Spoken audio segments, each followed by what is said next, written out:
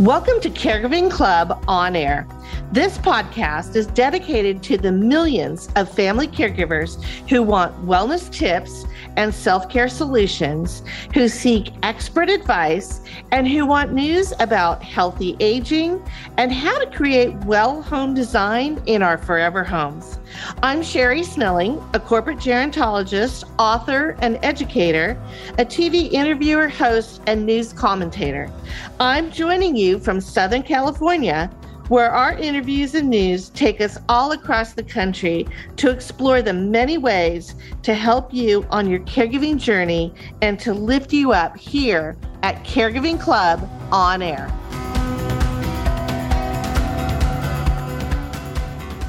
Welcome to Caregiving Club On Air and our December holiday episode, where we're going to focus on the latest trends in age tech products. We're going to take a look at the latest news in sleep science. We also have a tribute to the late Rosalynn Carter. We're going to give you some highlights from our third annual holiday gift guide. And we're going to end the episode with the life lessons learned from George Bailey from It's a Wonderful Life. I'm Sherri Snelling, your host, and we have a terrific guest for this episode. I was so thrilled to have Steve Ewell, who is the executive director of the Consumer Technology Association Foundation, which is mission is to bring technology to older adults and people with disabilities to help them enhance their lives. And, Steve's organization is very closely affiliated with that big, huge consumer electronics show that happens in January in Las Vegas every year. So he's here to give us a little bit of insight, maybe a sneak peek on some of the trends that we're going to be seeing for next year in age tech products that really help us live longer, healthier, and happier lives. So we're thrilled to have Steve here. Now, on our Caregiver Wellness News, we're going to dive into, first of all, that tribute to the former First Lady Rosalynn Carter. We'll talk a little bit about that. Also, the latest in sleep science. There were some studies that just came out. We know during the holidays, a lot of us don't get as much sleep as we need, so we're going to touch upon that. And then in our Welcome Design News, we're going to talk a little bit about technology in the home and how to help our older adults adopt some of these technologies that they're really interested in. And also looking at how do we harness the 4 hormones that I talk about in my new book, Me Time Monday, the weekly wellness plan to find balance and joy for a busy life. These 4 feel-good hormones have a lot to do with our environment and our home. So as we're gathering for the holidays, I'm going to share a little bit about that with you. And of course, we end our episode, as always, with our Me Time Monday wellness hack, which is going to be on the life lessons of George Bailey from It's a Wonderful Life, which happens to be the last chapter in my new book. So with that, let's take a look at Caregiver Wellness News.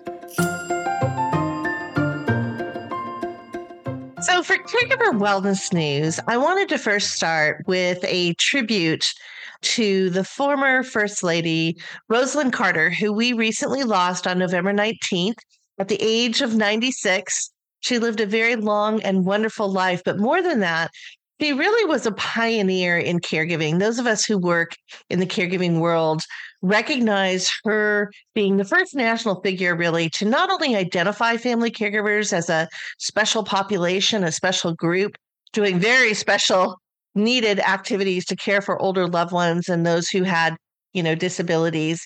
But she also was the first to really recognize caregiver burnout and talk about things like self-care and also mental health and the impact of mental health to families, and also the emotional and mental health impact of caregivers who are caring for someone where, we know that there are a lot of challenges there with emotional health and mental health. And so we really recognize her contributions. She remained a champion and advocate on the national, actually the global stage for caregivers all the way up until the end of her life. And I was really honored. I wrote a tribute article for PBS Next Avenue. I'm going to have a link to that on the episode guide page, where I talked to some other national figures who are leading national caregiving organizations who gave me their thoughts on her legacy. And then I also shared a personal story, because when I wrote my first book, A Cast of Caregivers, 10 years ago, I reached out to Mrs. Carter, knowing that she was, again, this kind of hero, if you will, in caregiving. And it was a moonshot.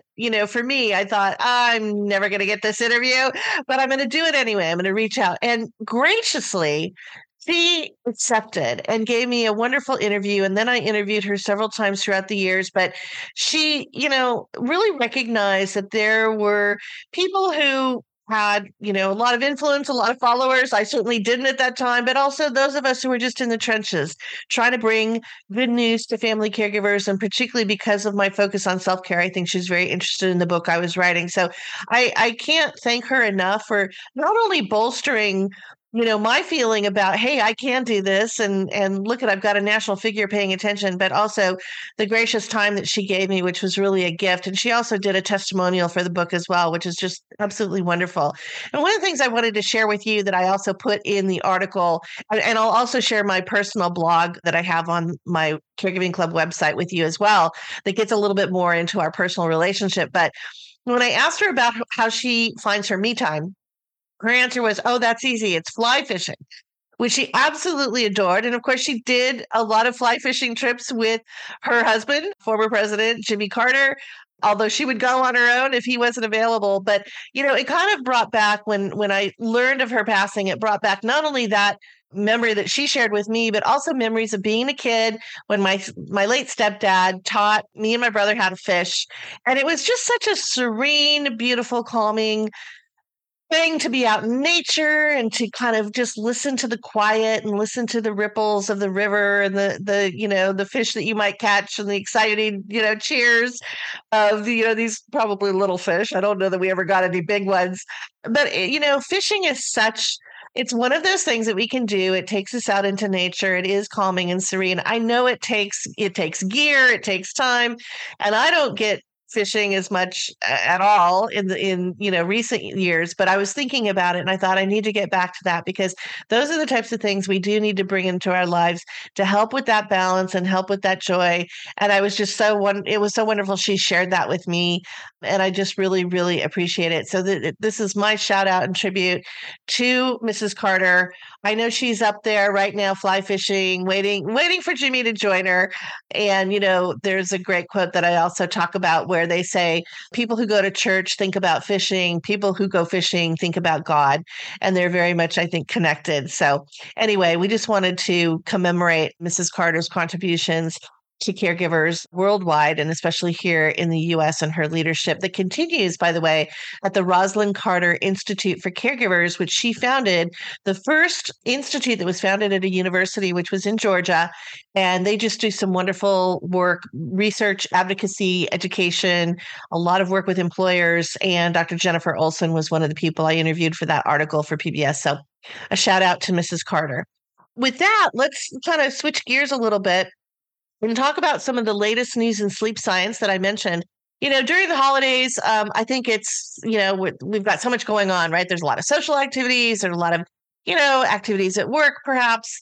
We're trying to shop. We're trying to get around and do all the things that we need to do. In some ways, it's supposed to be a very joyful season, which, by the way, for those of you watching us on YouTube, I've got my Joy sweater on right now, which is from my favorite sweater company, Wooden Ships. And people, by the way, which is a company, by the way, in Brazil, beautiful sweaters that they make, which are warm and cozy, but also like breathable. And I tend to get hot, and I live in California, so we don't need the super, super warm sweaters. And this is a little detour for you, but I've mentioned Wooden Ships before in the episode where I talked about coastal grandmother trends, and people said to me, oh, do you have affiliate marketing agreement with them? And I said, no, I don't. I probably should. I need to get a free sweater out of all these shout outs I give them. But I do love their sweaters. I've got the Joy sweater on right now that they just came out with, which I really love. So, but speaking about joy, this is a season of joy. It's a season of celebration. It's a season of getting together with family and friends and all of those wonderful things that we love to do. But it's also pretty hectic, right?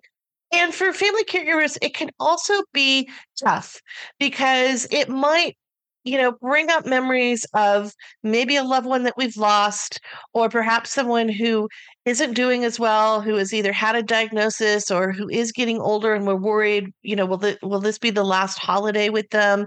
So it can bring up emotions which are challenging for family caregivers and not always happy.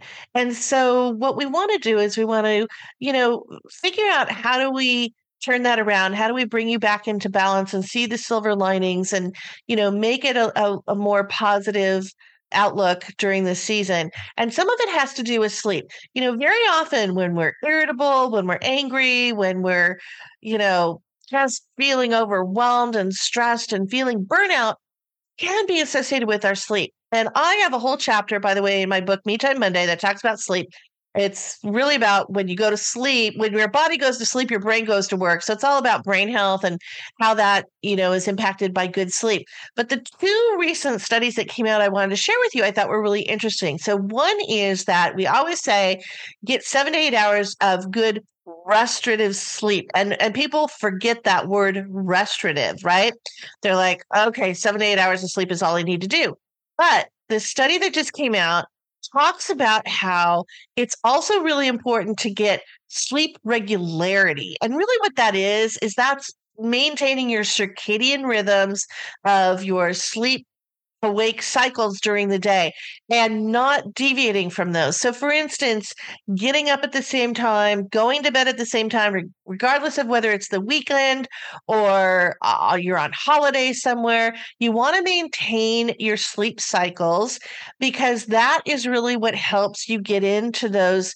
I talk in the book about the cycles that we need to really cleanse the toxins from the brain, do the cellular repair throughout the body that's needed during the night.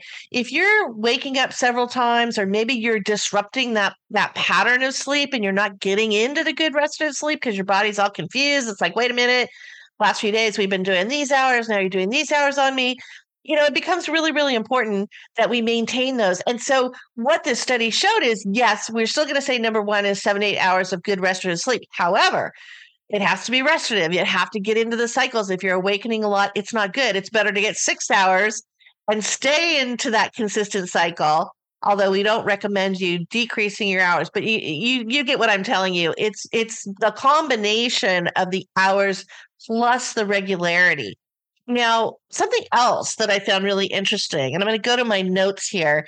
It was another sleep study that was talking about really kind of almost aromatherapy at night. Now, there's been a lot of studies that have been done on olfactory sense of smell and how we can use scents during the day to maybe aid our sleep.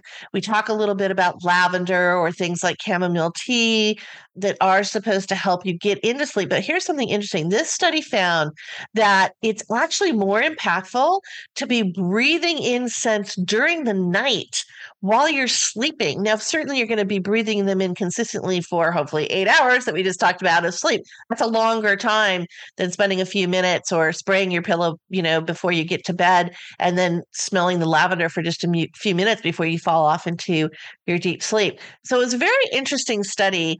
And one of the things that they found is that it helps people not only get to sleep faster, but stay into that deep sleep.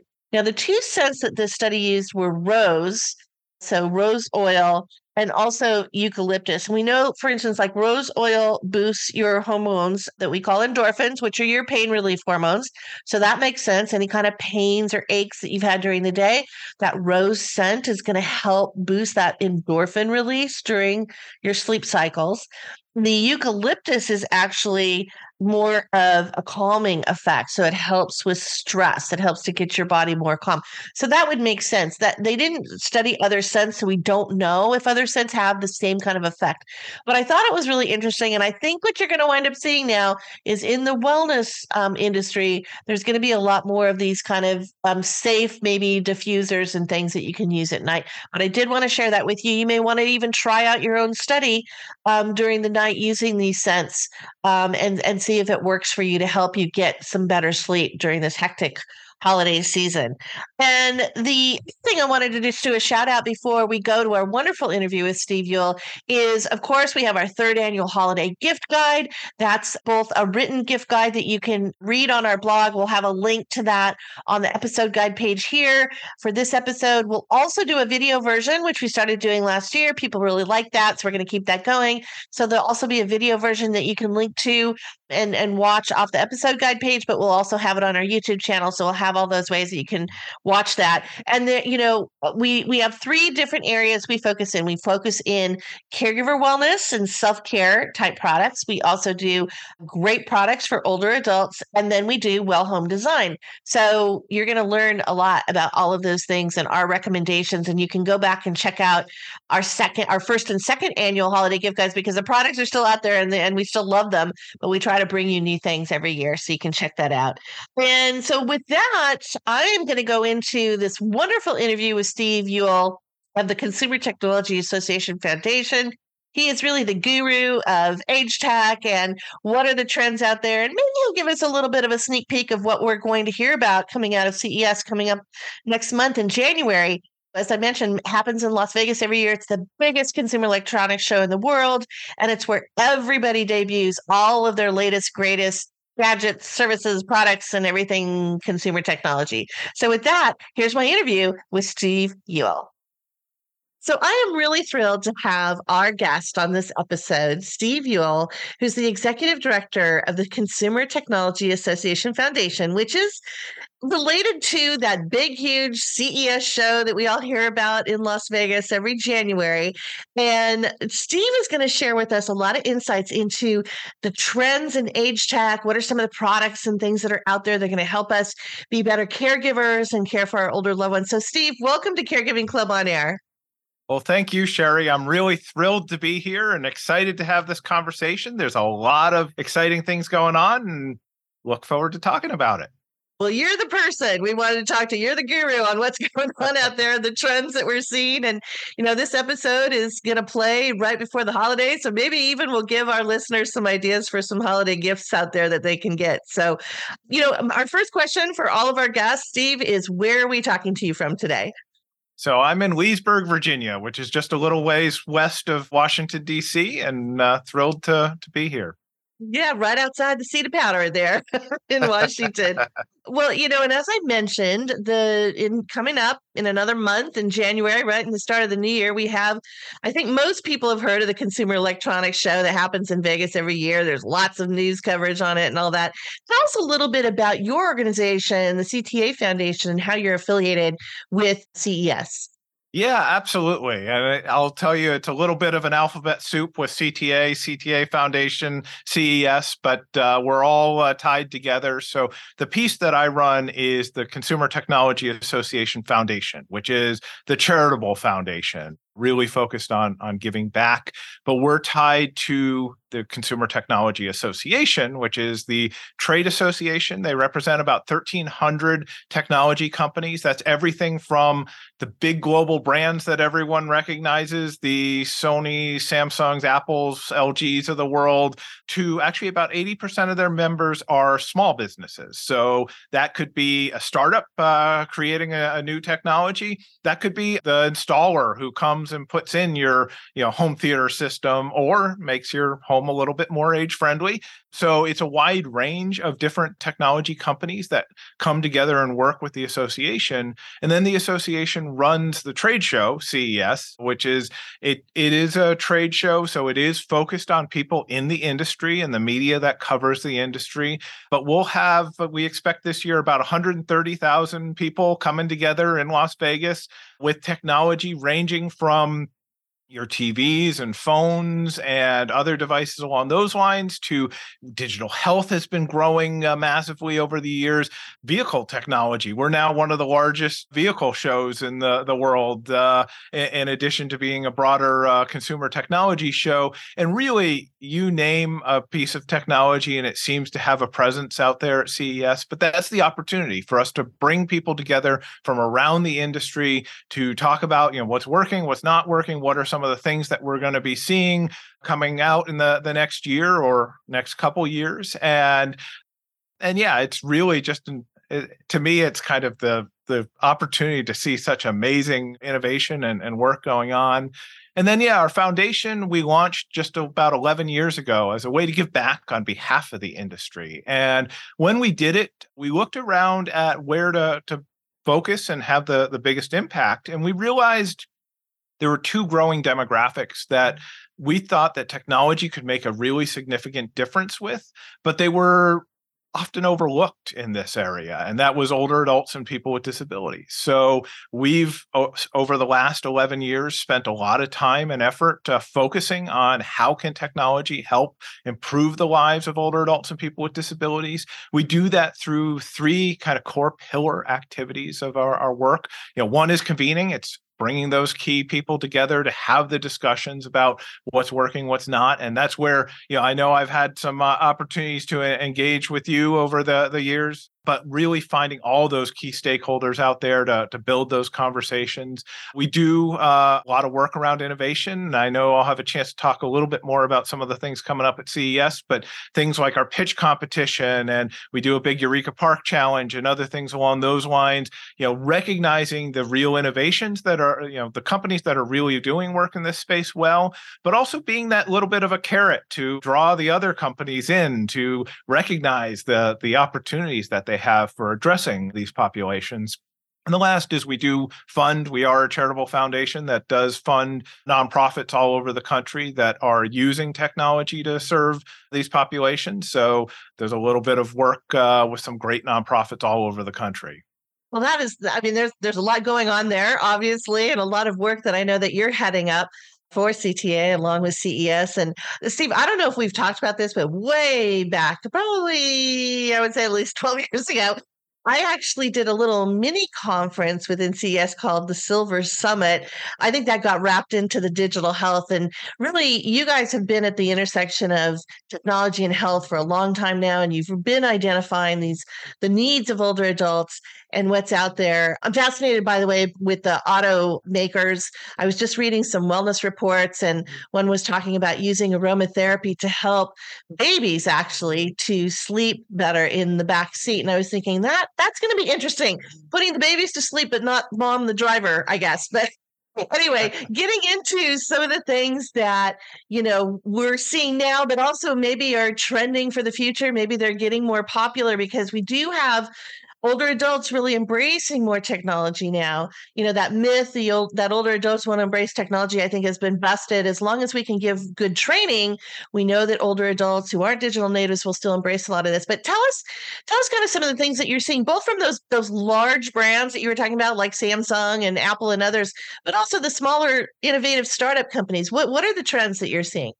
Yeah, absolutely. And one, before I dive into that, I did want to just acknowledge, it is amazing what Silver Summit led the groundwork for. It may have been a little bit early on its time, but we see so much engagement now around this, and that is based on those early conversations of bringing people together. So yes, while Silver Summit kind of moved into the Digital Health Summit at CES, it really, it lives on through the work that we're able to do at CES. So just want to acknowledge you for glad to know that. Thank you. But yeah, we're seeing some really incredible trends. And, it's interesting to see. You have the, age tech kind of focused technologies, and those are, different tablets and devices for social connection, other solution sensor systems often for helping, caregivers monitor what's going on in the home. But I also get really excited about the broader general consumer technologies that really can have an impact for older adults, their caregivers, and kind of the whole age tech ecosystem. And that's, really, to me, starts with the smart home system. So whether you're using, Amazon or Google or Apple or, the various different ecosystems, having that kind of smart assistant as the hub for all of that, being able to, talk to your home and be able to have it adjust based on your needs. So being able to say that one of their names without triggering everyone in your audience's speakers, but say their name and then adjust the thermostat, say their name and then adjust the lighting, see who's at the front door if you have a device with a screen. And that's something that we've been seeing increasing. The smart assistants that have a screen attached to them have been rapidly growing over the last couple of years. But all of those, they may sound simple, but it really adds to your ability to control your environment and then feel more comfortable in your home. So we're seeing a lot of continued innovation in those spaces. So that is the smart lighting, that is the smart thermostats, that's the smart doorbells, other solutions along those lines. I think we are seeing, everyone wants Rosie the robot to come in and do all their chores for them and everything. Believe me, I can't wait for Rosie the robot. We're not quite there yet, but we are seeing more and more single-use robotics. So those are everything from your robot vacuum cleaners that people have had for years to seeing, we've seen window washers, and we've seen others looking at different ways of doing laundry and dishwashing and other things along those lines. So I think we're going to continue to see more innovations in those spaces, as well as robots for more caregiving efforts. We do a contest I mentioned that we run each year. It's called the Eureka Park Accessibility Contest. So this is something maybe focused a little bit more on the disability side of our mission than our aging mission, but honestly, we see a lot of overlap between the two. We choose 5 companies every year and give them a free booth at CES. We give them a little bit of money as well because it costs money to be in Las Vegas for the week. But one of our winners this year is a company out of Colorado called DreamFace that is creating a robot called Ryan. And I should remember off the top of my head what Ryan stands for, but I'm not going to be able to do that right now. But it's a caregiving robot that can kind of help with various assistants. It can also, be that kind of social connection device, helping people connect with loved ones who are probably all over the world. So we're really excited to see that robot showcasing itself at CES. But we'll also have another winners, Concha Labs, which has a over-the-counter hearing aid device. We have Glidance, which has a smart cane, almost a robot style smart cane for the blind and low vision community for better navigation. We have a device called One Court, which is actually helping blind and low vision follow sports, where you can actually feel where the ball is on a pitch or court or whatever sport you're following. Really incredibly. And then there's a company called Vision Aid, which is doing kind of VR based, showcasing different types of vision impairments and, helping people understand, as those as those vision losses advance, what you need to know about the different types of technologies there, or how to better adapt to different types of vision loss. So we're really excited to see some of those startup products there on the show floor. And there'll be 5 of over 1,000 different startups that we'll have from all over the world. Well, and you mentioned robotics, and I think one of the things that you and I both know, obviously, Japan is what we call a super aging country. They're ahead of us in terms of having a much older population. They've been in robotics for a long time. I've talked to people like, for instance, at LEQ, who I know has been showcased at CES, and that's a little bit more of a companion, but using artificial intelligence too, as far as the conversations with older adults. And then I've seen the robotics, which I think are really helpful in the lifting, because, we often see in caregiving, we see like an older wife whose husband, needs some help with transporting in and out of bed and into the bathroom or whatever. And she's really, smaller, and lifting him is really tough. So I think there's a lot of great things that we can look forward to. Some people get a little nervous about the robotic, the robots coming into the home, but I think there's definitely some ways that they're going to be able to help us out. And all of those great companies that are working on that are terrific. One of the things that I know that you and CTA and CES have really been focused on was getting the affordable over-the-counter hearing aids, which I think is called the hearables category now. Can you tell us just a little bit about that? Because a lot of our audience is worried about Alzheimer's. We know that there's a higher risk for dementia and Alzheimer's if you don't address your hearing loss. Just give us a few comments on that. Yeah, this is an area that I'm really excited for, and it's been a labor of love for many years with some of our members, with other partners like the Hearing Loss Association and others. But essentially, what we were looking at is creating a category of over-the-counter hearing aids, which are much more affordable than when you go and get your traditional prescribed hearing aid.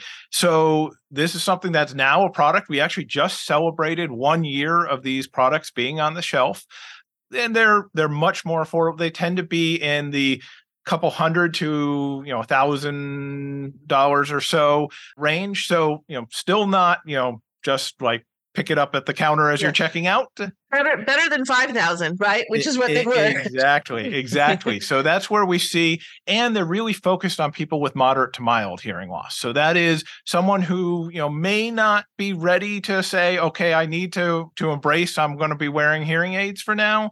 But I recognize there's various environments where when I'm in the loud restaurant or at a meeting and I can't necessarily hear what other people are saying, this is much easier for people to pick up these products and get used to wearing something like this, because that's one of the big challenges that we still see is it's the stigma of wearing hearing aids. It's interesting, it used to be the stigma of wearing glasses, and now I feel like, people wear glasses just for the fashion of it.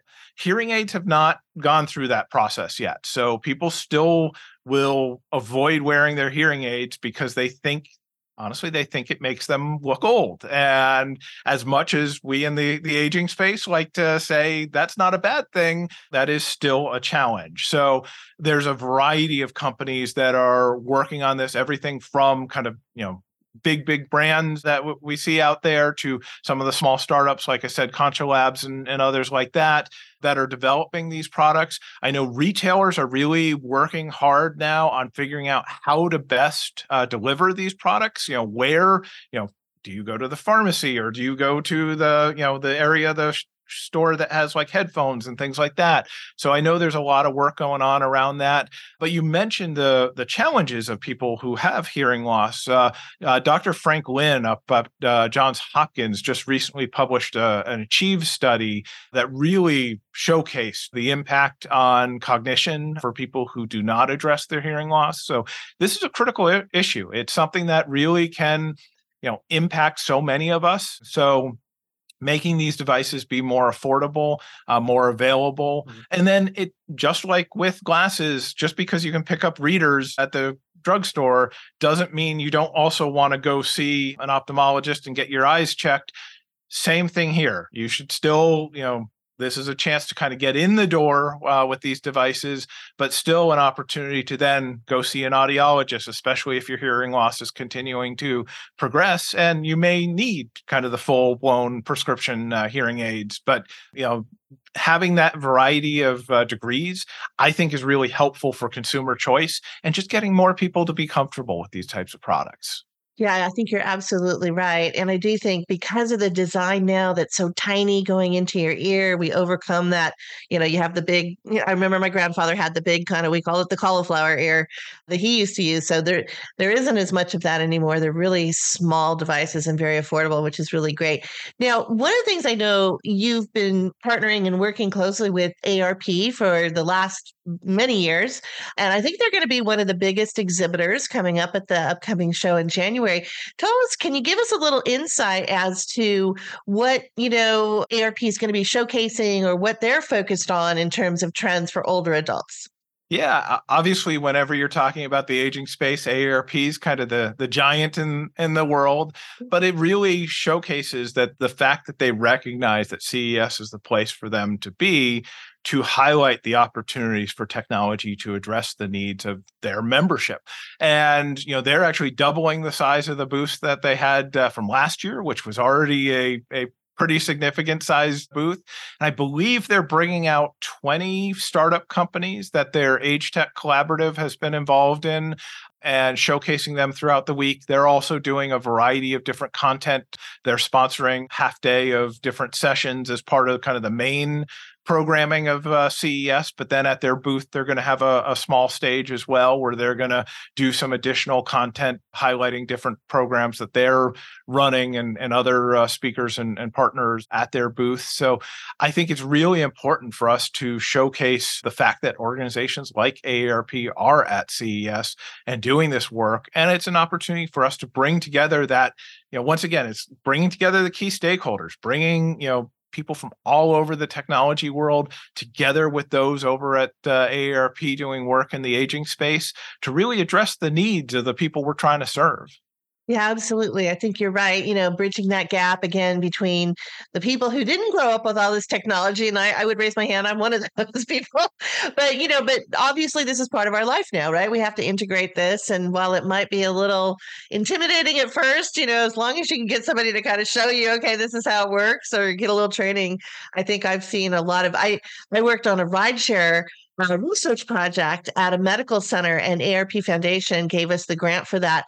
And we had 90-year-olds who wanted to learn the app for Lyft, who is the rideshare partner. So, it's not a matter of age being a barrier anymore, I think, which is really great.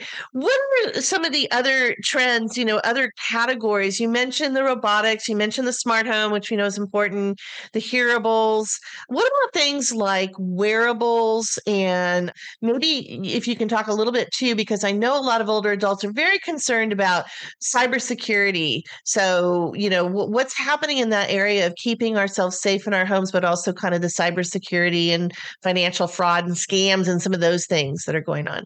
Yeah, absolutely. So wearables is absolutely a big topic area. And that's everything from in kind of more of the fitness, what are the, bands or rings or other devices that you'd be wearing to, track your steps, track, any kind of exercise that you're doing, to more kind of med tech style, wearables that you can put on and just, keep track of.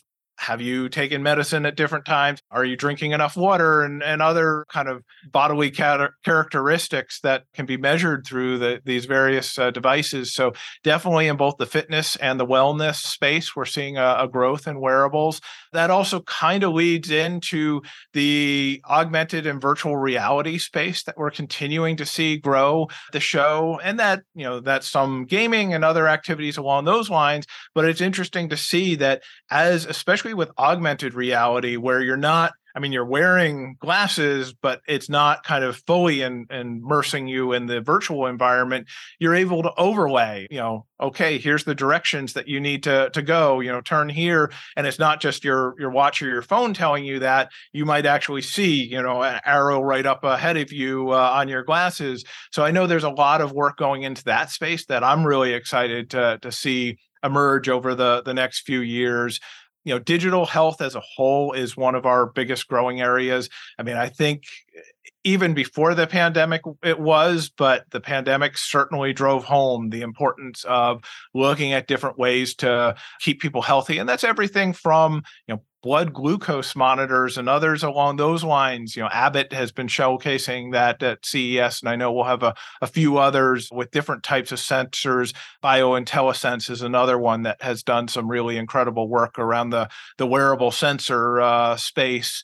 And then to the cybersecurity, there will be a lot of panels and other sessions highlighting cybersecurity. One of the things that CTA has recently done, and I'll admit I can say just enough to get myself in trouble here, but CTA, working through our standards body, working through our government affairs team, and working with the FCC primarily, has created what they're calling their IoT cyber label, basically. So just like when you go to the grocery store and there's the label of nutrition on your food, we're looking at creating a label of cybersecurity that can go on any kind of connected IoT style device, Internet of Things devices. This is still in anytime you're working with government partners, there's a whole process as far as, getting input and getting approvals. But it's really exciting to see the embrace. Earlier this year, there was a big event at the White House where they announced this labeling program. So I see that as being really helpful for consumers to have a better understanding of, how will these products be updated and kept secure?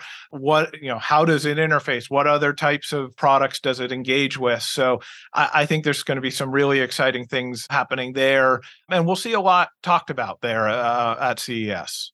I love that. I love the fact that we're going to get some kind of a seal of approval, or this is, it's kind of similar to, the whole drug industry, right? If it's FDA approved, you kind of have that sense of confidence in things, which is really great. You touched upon one of the areas I've been doing a lot of work in is wellness, and they're calling it well tech. I think at CES we call it digital health, but there's also for the caregivers. We're talking a lot about what older adults need, but whether you're an active older adult, whether you're a family caregiver, there's this whole wellness category of sleep science and biohacking and some other things that are out there. Are there any trends that you're seeing in that area?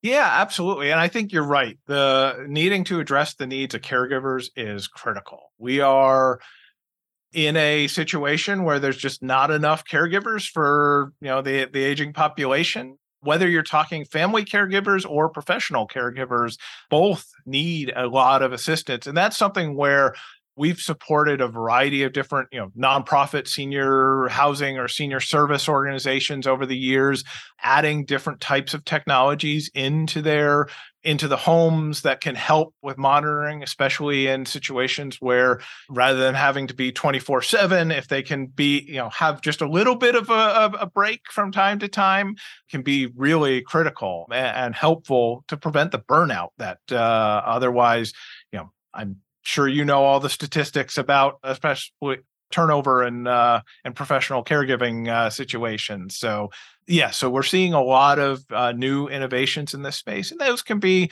everything from kind of those sensors at home that can kind of help keep track of are people eating, are they getting up and moving about the house, other solutions there. One of the things I find really important there is having also the level of privacy. So it's not just we're going in and putting cameras everywhere and we're going to know what you're doing 24/7 because you might as well be on a reality TV show.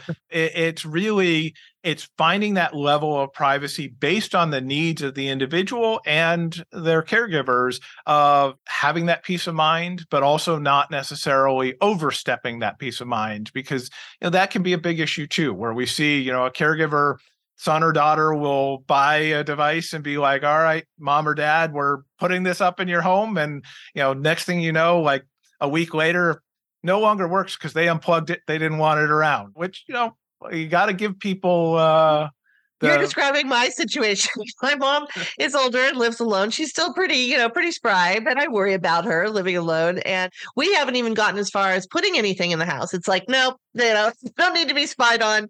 So she definitely, I think that privacy issue, you're right, is probably a big hurdle. And maybe some of the solutions that don't necessarily take a picture of the home, so we're watching you walk around, in your PJs, but rather just show that there's maybe something wrong with movement, or, some of the products out there that just show us that, we expect them to be in the kitchen and they're not, and, the sensors are down or whatever it happens to be. Well, we're coming up on time, Steve, and I want to ask you just one more question before we get into, how people can learn more about CTA and what's going on. We talk about all of these great innovations, and yet there are some retailers out there. I know Best Buy, obviously, Best Buy Health is doing a lot of work in this area, and some others, but where do consumers and caregivers who are listening really go to find these things? Do they have to go to the individual companies, or what do you see happening in this space in terms of the actual retail environments or online environments that they can purchase from? Yeah, it's an interesting question. We've actually been doing some work with CTA, has a set of retail members, as well as our smart home division of members over this past year, really working at how do you help the retailers better understand the needs of older adults, especially when in many of those retail situations, the people working on the show floor or on the floor of the store turn over fairly regularly. So it's hard to say, okay, we're doing a full training on everything you need to know about older adults and giving them that information. So what we're looking at is ways to develop kind of I like to call it a cheat sheet, but basically kind of a 1 or 2 page, bullet point. Here are the main things that you just need to know as, someone comes in and mentions that they're looking for products for an older adult, or an older adult themselves comes in, to be able to ask the right questions. And that helps everyone. It helps the consumer be able to find the products that they're looking for. It helps the retailer as far as, being able to make sure they have the right products in stock, but also so they're not dealing with, returns and others when if it's not the right product. And same with the technology company, as they don't want those products coming back and being returned. So they want to make sure that they're the right fit for consumers. So we are doing some more work on that space. There are some retailers that are really good and have been working in this space for a while. Some of the really big retailers that you mentioned and others. But there's also opportunities to engage with some of the nonprofit organizations that do technology education. We've been working with, Oats. They're now part of AARP, but the classes that they offer, both in person, but also online, they can be a good source of, how do you find what are some of the products that are working for others. We've done similar work with Oasis, but Community Technology Network is another one. There's a variety of different organizations all over the country that are doing some of this tech education, and they can be great resources for someone to go to and say, here's what I'm looking for based on their experiences teaching classes about different types of technology, but also their members are, sharing, this worked really well for me. This really didn't work for me. And so they may be great opportunities to engage with and get a sense of, what might work well. Everyone's different, especially when you're talking the aging demographic. It is such a diverse population that it's hard to say, okay, you are, 76, and therefore this product is the device that will work for you. Right. Unfortunately, that would make things a whole lot easier, but that's just not how things work. So it is a little bit of, working with people to find out, what their needs are, what the value proposition of the technology is. I mean, you were mentioning earlier the stereotype of older adults don't use technology. And what I've found is older adults will use technology if there's a good reason for them to use technology. They won't use it just for the sake of using it. Well, I shouldn't even say that, because there's really early adopters in the aging population as well. But it's really finding, what are those challenges that someone's having and what are they trying to solve, and then what the products are. One other resource I'll say is those installer community, the people who do home theater installations and other solutions along those lines. They've gotten very into smart home, and many of them are getting very into age-friendly smart homes. Most of those businesses are very small businesses. They work in, it's kind of a, family-run business, maybe a few other people working in kind of a smaller geographic region, but they're geniuses at just figuring out, okay, here's your problem. They know a wide variety of different types of technologies. So, okay, I think if I can plug this piece in with this piece, then we can ultimately find a solution that works for you. So it's worth reaching out to those types of businesses as well, because they may have solutions that they've done with other clients that could work for the people you're looking at. Well, and I love that you brought up, first of all, the installers. Absolutely. I think that's a great thing for us to think about, is making sure whether it, again, it's a Geek Squad or Home Advisor or one of these, groups that come in and, a lot of the organizations that do smart. But I'm so glad that you brought up the educational groups like Oats and ARP that are doing this, because my wish list is to see in a lot of these retailers, like the Genius Bar at the Apple stores, right? Where you can come in and take classes, and it's social as well as educational. And I know there's a lot of online platforms like Get Set Up and others that are doing that, but I also like the in-person kind of, bringing them into the bricks and mortar stores. Hopefully we'll keep those around for a while. But thank you for bringing that up, because I think that's really great for our family caregivers to know that these types of classes are out there, and you can get your loved one engaged in those, and then they can really become digital experts. So, Steve, it's just been wonderful talking to you, and I thank you so much for your time. During this busy holiday season, and you're even busier than most because you're getting ready for the big show coming up. But where can our listeners find out more about CTA and CES and some of these products and things that you're doing? Yeah, absolutely. So our websites are probably the best places to go. So ctafoundation.tech, it's .tech is our foundation. The association is just cta.tech, and the show is ces.tech. So, and you can find out all kinds of information on there. And if people have questions, there's a contact form on there as well, so they can reach out through there, and happy to see how we can be helpful. Well, great. Well, thanks for being part of our holiday episode. So happy holidays to you and your loved ones, and Happy New Year, and have a great CES. Well, thank you, and same to you and your family. And I look forward to talking again soon. All right. Thanks, Steve. Wasn't that a wonderful conversation with Steve? So many great insights as to what we can use both as caregivers, but also for older adults, and particularly in the home. And some of the other things that he shared with us are so wonderful. So I really appreciate that interview. Now let's go into our well home design news. And, what I find really interesting that, we kind of touched upon is that there's this myth, of course, with older adults, they don't embrace technology. That's becoming less so now that we have people who are in their 70s who have been using technology throughout work. They're a little bit more savvy about texting and email and some other things, as well as getting onto the internet. But, doing things like streaming services and how to set up identity fraud and scammer blocks and some of these other things that are really critical and important, or how to, set up a smart home, all requires a little bit of help and a little bit of training.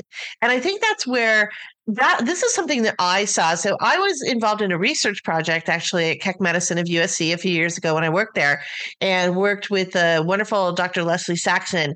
And the whole project was around a rideshare program that we did for older medical hospital patients to do their follow-up doctor appointments. But we also offered free social activity rides using Lyft as our rideshare partner, wherever they wanted to go, whatever they wanted to do, whether it be friends or grandkids or, whatever it was. And it was a really wonderful study. So many great results came out of it. Certainly a lessening of depression, an increase in social activity, which we know now loneliness, 1 in 2 American adults are lonely, according to the U.S. Surgeon General. So this helps overcome that. Having that access to those free rides was really big. But one of the things that we found that I found really interesting is obviously you use an app for Lyft. We also had a landline phone because we knew some of the people in the study were going to be in their 80s, and we even had 5 people who were in their 90s. And we wanted them to feel comfortable, connecting with the, calling up the rides. So we had a landline number dedicated to that. And you know what? 80 and 90-year-olds were like, I want to learn how to use this app. So we did training sessions with everybody, and they got really into it. They had fun during the training sessions, and then they'd call us when they hit a roadblock and couldn't figure something out. But what was really great is, and I think for everybody out there listening, it isn't age that is the block. It is just the knowledge base of being a digital native, which is what all of our Gen Z and most of our millennials and others are. Those of us who are Gen X and boomers like me, we've adopted it. And certainly older adults are adopting it as well, but they need training. They just need to get past that hump of automatically understanding how this all works and really guiding them through it. So that was a great lesson, I think, for me and for everybody is don't be shy of helping your loved ones get classes or the training or whatever they need. And we all know that there's customer service out there, and a lot of companies like Best Buy are doing better work, hiring people that really understand older adults through their customer service, through Geek Squad or the calls or whatever.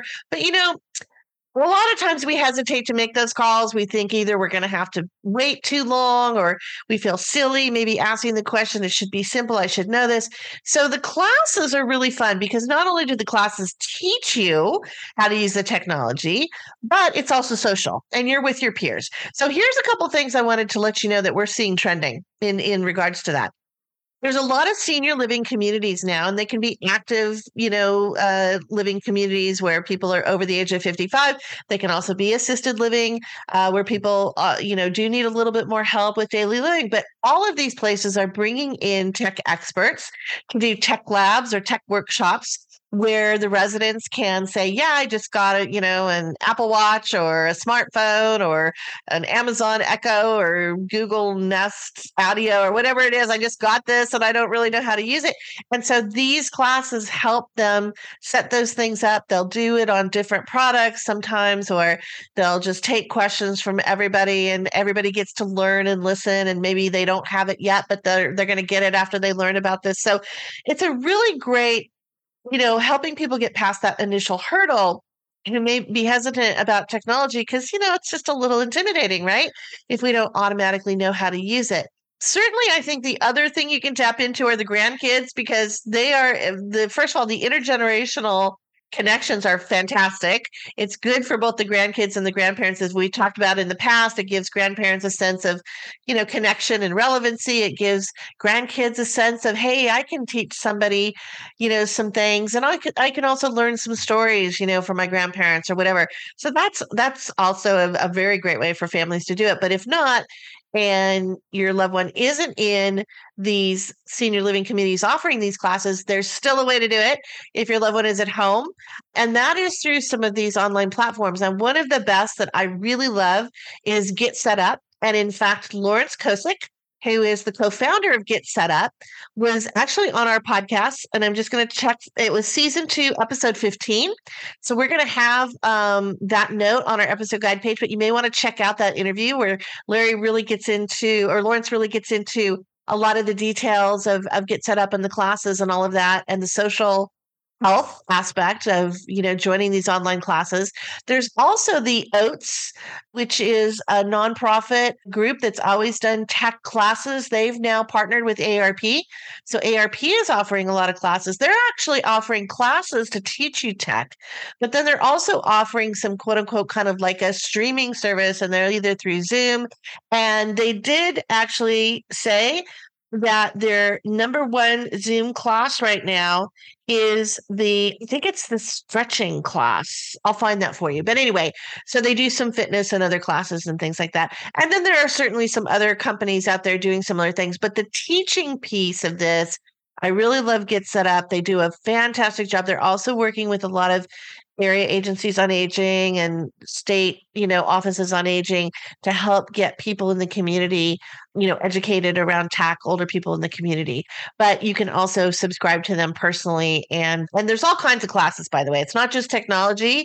You can learn about cooking. You can learn about bird watching. You can learn about learning a new language or a musical instrument or whatever it is. It's just they've got tons and tons of classes, which is really great. So I just wanted to do a shout out to them. I also wanted to quickly, because we're talking about well home design news, I want to talk about our 5 senses. So as you know, if you've read my book, Me Time Monday, the book's theme is really about neuroscience, how our brains work, and nature, and how bringing those 2 things together gives us better balance and more joy in life. And that's kind of woven throughout the book. And I look at all these different elements of life. The other piece of this, though, with brain health, really understanding how that works is to understand the 5 senses, or what we call multisensory experiences. So, of course, we know, sight, sound, smell, taste, touch, those are our 5 senses. How do we, tap into those 5 senses in ways that make our ancient brain, which I talk about in the book, which is really the brain that we had 2 to 3 million years ago out on the African savannah, but we're still living with that brain, and there's comfort sources and soothing activities associated with those 5 senses that are grounded in some nature elements. So I just wanted to share with you some ideas because it is holiday time. So a couple things. And also, by the way, the other thing in the book that's really big is I have a whole chapter called The 4 Hormones Against the Apocalypse. So, you know the famous story, which is about the 4 hormones or 4 horsemen apocalypse. They bring all the bad stuff. No. The 4 hormones against the apocalypse are the feel-good hormones that you want to understand. How do those work? How do they connect with my brain? And how do I use them so I can boost my mood, or I can relieve pain, or I can feel love and trust and bonding, or I can get a dopamine hit of reward in different things. So it's oxytocin for love, trust, and bonding, serotonin, which is our mood booster, endorphins, which is our pain reliever, our natural morphine, if you will, and then dopamine, which is our reward center. But it's also dopamine is connected with how we learn. So I wanted to share some stuff with you. Okay, let's talk about sound. During the holidays, there's lots of wonderful music. And, music actually elicits oxytocin for bonding. Also, we laugh a lot, or we should be laughing during the holidays. And laughter boosts your endorphins for pain relief. It can also boost your oxytocin because you're usually laughing with others. So it's giving you that bonding connection. And these are ancient activities, by the way. Music is again that was all woven throughout our history as humans, and laughing was a sense of bonding. So think about those things when it comes to sound.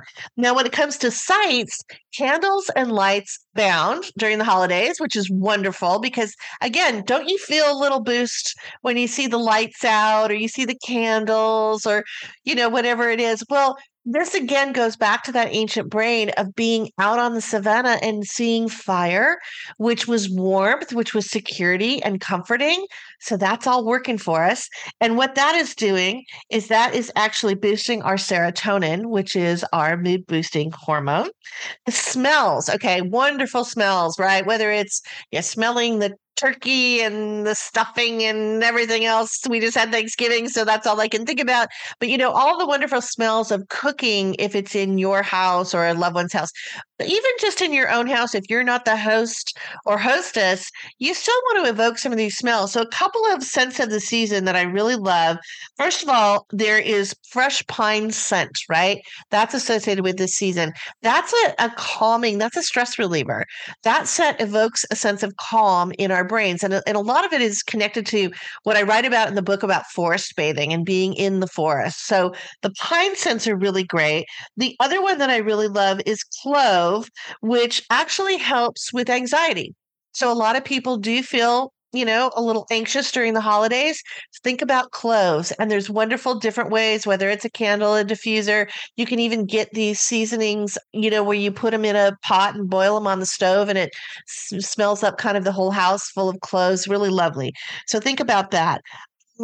Touch. Okay, so we talked about warm fire. We talked about soft sweaters. Again, shout out to my Joy sweater I'm wearing if you're watching me on YouTube from Wooden Ships. Lovely. Love these sweaters a lot. Wooden Ships, hope you're listening. But anyway, so, soft sweaters and then lots of hugs, right? That's our touch. Again, it's an oxytocin, it's a bonding. And in fact, 8 hugs a day boosts your brain health to the point where it becomes neuroprotective. So think about hugs during the holidays. We don't probably do as much hugging outside of the holidays, but let's make the holidays last all year long. So don't forget those hugs. And then taste, of course, savor the season. We are, eating socially helps our digestion. I did a great podcast interview with one of my favorite interviews of all was Charles Spence from the University of Oxford. Check that out. It was season 2, and I think it was during November of last year, but I'll have that on the episode guide page link because he talks about how to use music with dining to enhance the savoriness or saltiness of meal or enhance the sugar when you've actually reduced those things because of diabetes or because of hypertension. He talks about how you can bring that back by using music to trick the brain into thinking that the foods are saltier or sweeter or whatever. Wonderful, wonderful episode, by the way. You really want to listen to that. And then just be mindful of your older loved ones during the holidays. Again, we're probably getting together and gathering. Sometimes families are big, sometimes they're small. But if you have a lot of noise and it's really loud, if you have music and footballs on the television and people are talking loud and laughing, it can actually be a little unsettling and distracting to someone who's older. So let's be mindful of our older loved ones. Let's maybe have a place in the home that's a little quieter where they don't feel disconnected per se, but they can go and maybe have a conversation with just one person or sit by a fire and just listen to the music. And not hear as much of some of the other sounds or whatever. You really want to think about that as well if you have a loved one with dementia, because again, they can be very thrown off by, the loud sounds can be very disconcerting and create agitation. So you want to be a little bit careful about big crowds. You also want to have maybe some comfort sources. So maybe there's older ornaments or photos from the past, and you want to have those around so that they can connect with those and bring back some of those lovely memories memories of holidays past. So those are just some insights into Well Home Design. And as I mentioned, don't miss our 3rd annual holiday gift guide, because we've got a whole slew of products for Well Home Design, which really fit into, environmental wellness and some of the other pieces of wellness that I talk about, the elements of wellness in my book. So you don't want to miss that. And with that, we're going to go into our Me Time Monday wellness hack. As I mentioned, one of the last chapters in my book was called Life is Wonderful. And it was based on the wonderful classic Christmas movie, It's a Wonderful Life, my favorite movie for the holidays. Jimmy Stewart is George Bailey. And so our Me Time Monday wellness hack are the 7 life lessons that George Bailey teaches us about joy.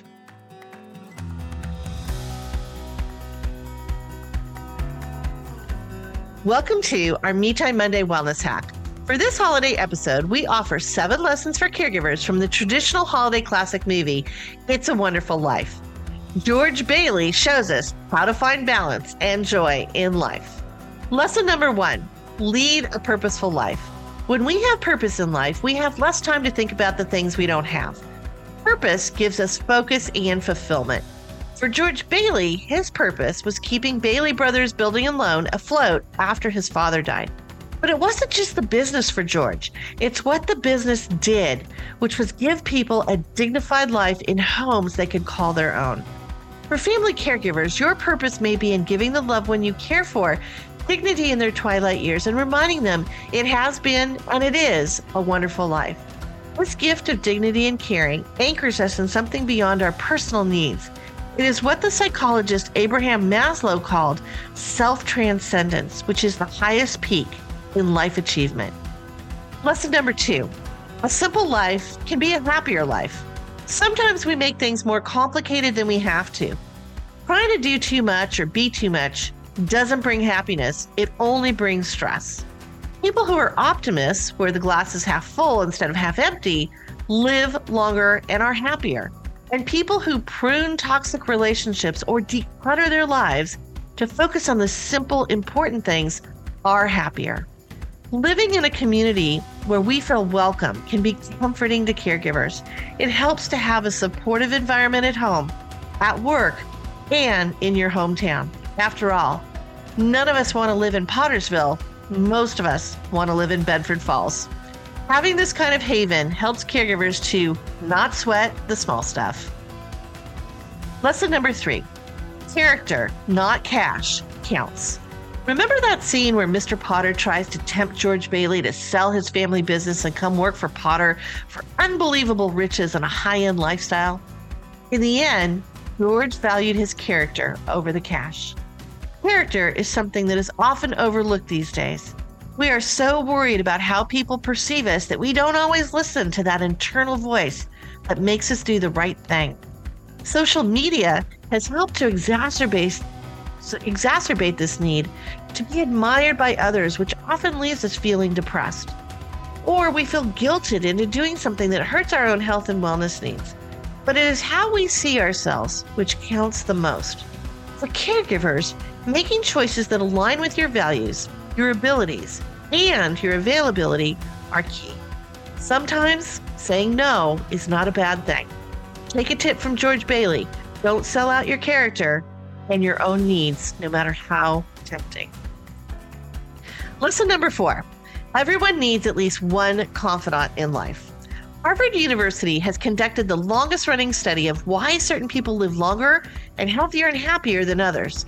Amazingly, it is not nutrition or more exercise or how much money you make. After 85 years of research, Harvard scientists have been able to identify the secret to longevity, and it is this: having quality relationships and at least one confidant who always has your back. For George, it took the angel Clarence to show him who his confidant was throughout his life, his wife, Mary. She loved him for richer or poor and always backed his play no matter how dark some days seemed. Your confidant may be your spouse or partner, or it may be a lifelong friend, a sibling, or an adult child. It doesn't matter who it is. It just matters that no matter what problems you face, you have someone you can turn to for strength and support. Lesson number 5, reflect on how your life has meaning. The big theme of It's a Wonderful Life is that one life touches and influences so many others. The angel Clarence helps George in the depths of his depression and hopelessness to see how the little things he did, like rescuing his kid brother from the frozen pond, understanding how the druggist Mr. Gower's grief could have meant a fatal mistake, staying behind to keep his family business together even though he sacrificed his dreams for adventure, made big differences in many people's lives. Positivity psychologist Martin Seligman said, "We have 3 phases of life we can choose from: pleasant life, good or engaging life, and a meaningful life. The meaningful life is the one caregivers are leading, where you use your virtues and abilities to help others. That in turn helps you live longer. But just like George Bailey, caregivers can overlook their own small contributions that have big impact. Family caregivers need to know that the care they provide has larger meaning. It has personal meaning for many in that we are honoring the love a parent or grandparent gave us. It has meaning for the person receiving the care to know that they are loved and not alone. And it has meaning and monetary value to society, a whopping $600 billion in the value of the unpaid care. That is more than the revenue of the top retailer, Walmart. Like George, what you do as a caregiver counts for more than you know." Lesson number 6, life's sacrifices can be life's rewards. Nothing delights George more than to find Zuzu's petals in his pants pocket when he had feared the life he thought was worthless was lost to him. Zuzu and her petals became his touchstone to a wonderful life he couldn't wait to get back to. It is also a touchstone to nature, showing us that small wonders of nature can be healing. Like George, caregivers make a lot of sacrifices in order to care for their loved ones. But in this sacrifice of providing love and care, there are many rewards. Caregiving does have silver linings. Maybe it is the conversations we take the time to have that we were too busy to have before. Maybe it is building our empathy and compassion for those more vulnerable than ourselves. Or maybe it is realizing who you are through an experience you did not expect or plan. Caregiving can seem like a sacrifice, but in the end, it can also bring rewards. And lesson number 7, no one is a failure who has friends. It's a Wonderful Life shows us that life can be imperfect and sometimes that can be wonderful. In the end, George Bailey realized he was the richest man in town. But it wasn't about how much money he made, it was about his social convoy, the circle of family and friends that he could count on when times got tough. Relationships are what matters and what makes us rich in life. I hope you enjoyed this Me Time Monday Wellness Hack. Each episode of our Caregiving Club On Air podcast features a new Me Time Monday Wellness Hack. You can find these and more in my new book, Me Time Monday, the weekly wellness plan to find balance and joy for a busy life, or visit MeTimeMonday.com or CaregivingClub.com. We hope you enjoyed this episode of Caregiving Club On Air. Please hit the subscribe button to listen to us on our newest channels, Amazon Music, SiriusXM, iHeartRadio, Pandora, as well as Spotify, Apple, and Google Podcasts, and other listening channels.